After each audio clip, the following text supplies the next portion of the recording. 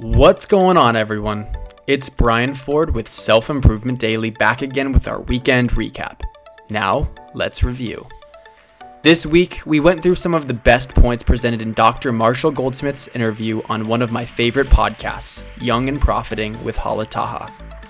What I presented are just the highlights, and if you want more, you can find the link to that episode in the description of this episode. On Monday, we talked about Marshall's daily question process. This is a form of daily self-reflection where you give yourself a report card on the things that matter. Each question starts with, did I do my best to place full responsibility on yourself and inspire the necessary introspection. Tuesday, we talked about behavior change and triggers. In Marshall's book called Triggers, he talks about how there are many things that we can't control about life, but we are capable of controlling our environment more than we give ourselves credit for.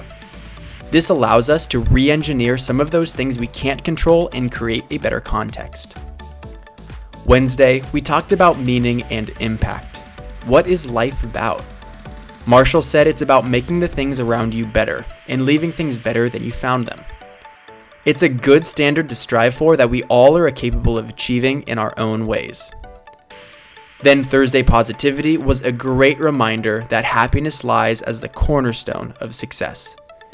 After your baseline health and financial needs are met, we can begin to expand into happiness and significance as the primary drivers toward fulfillment.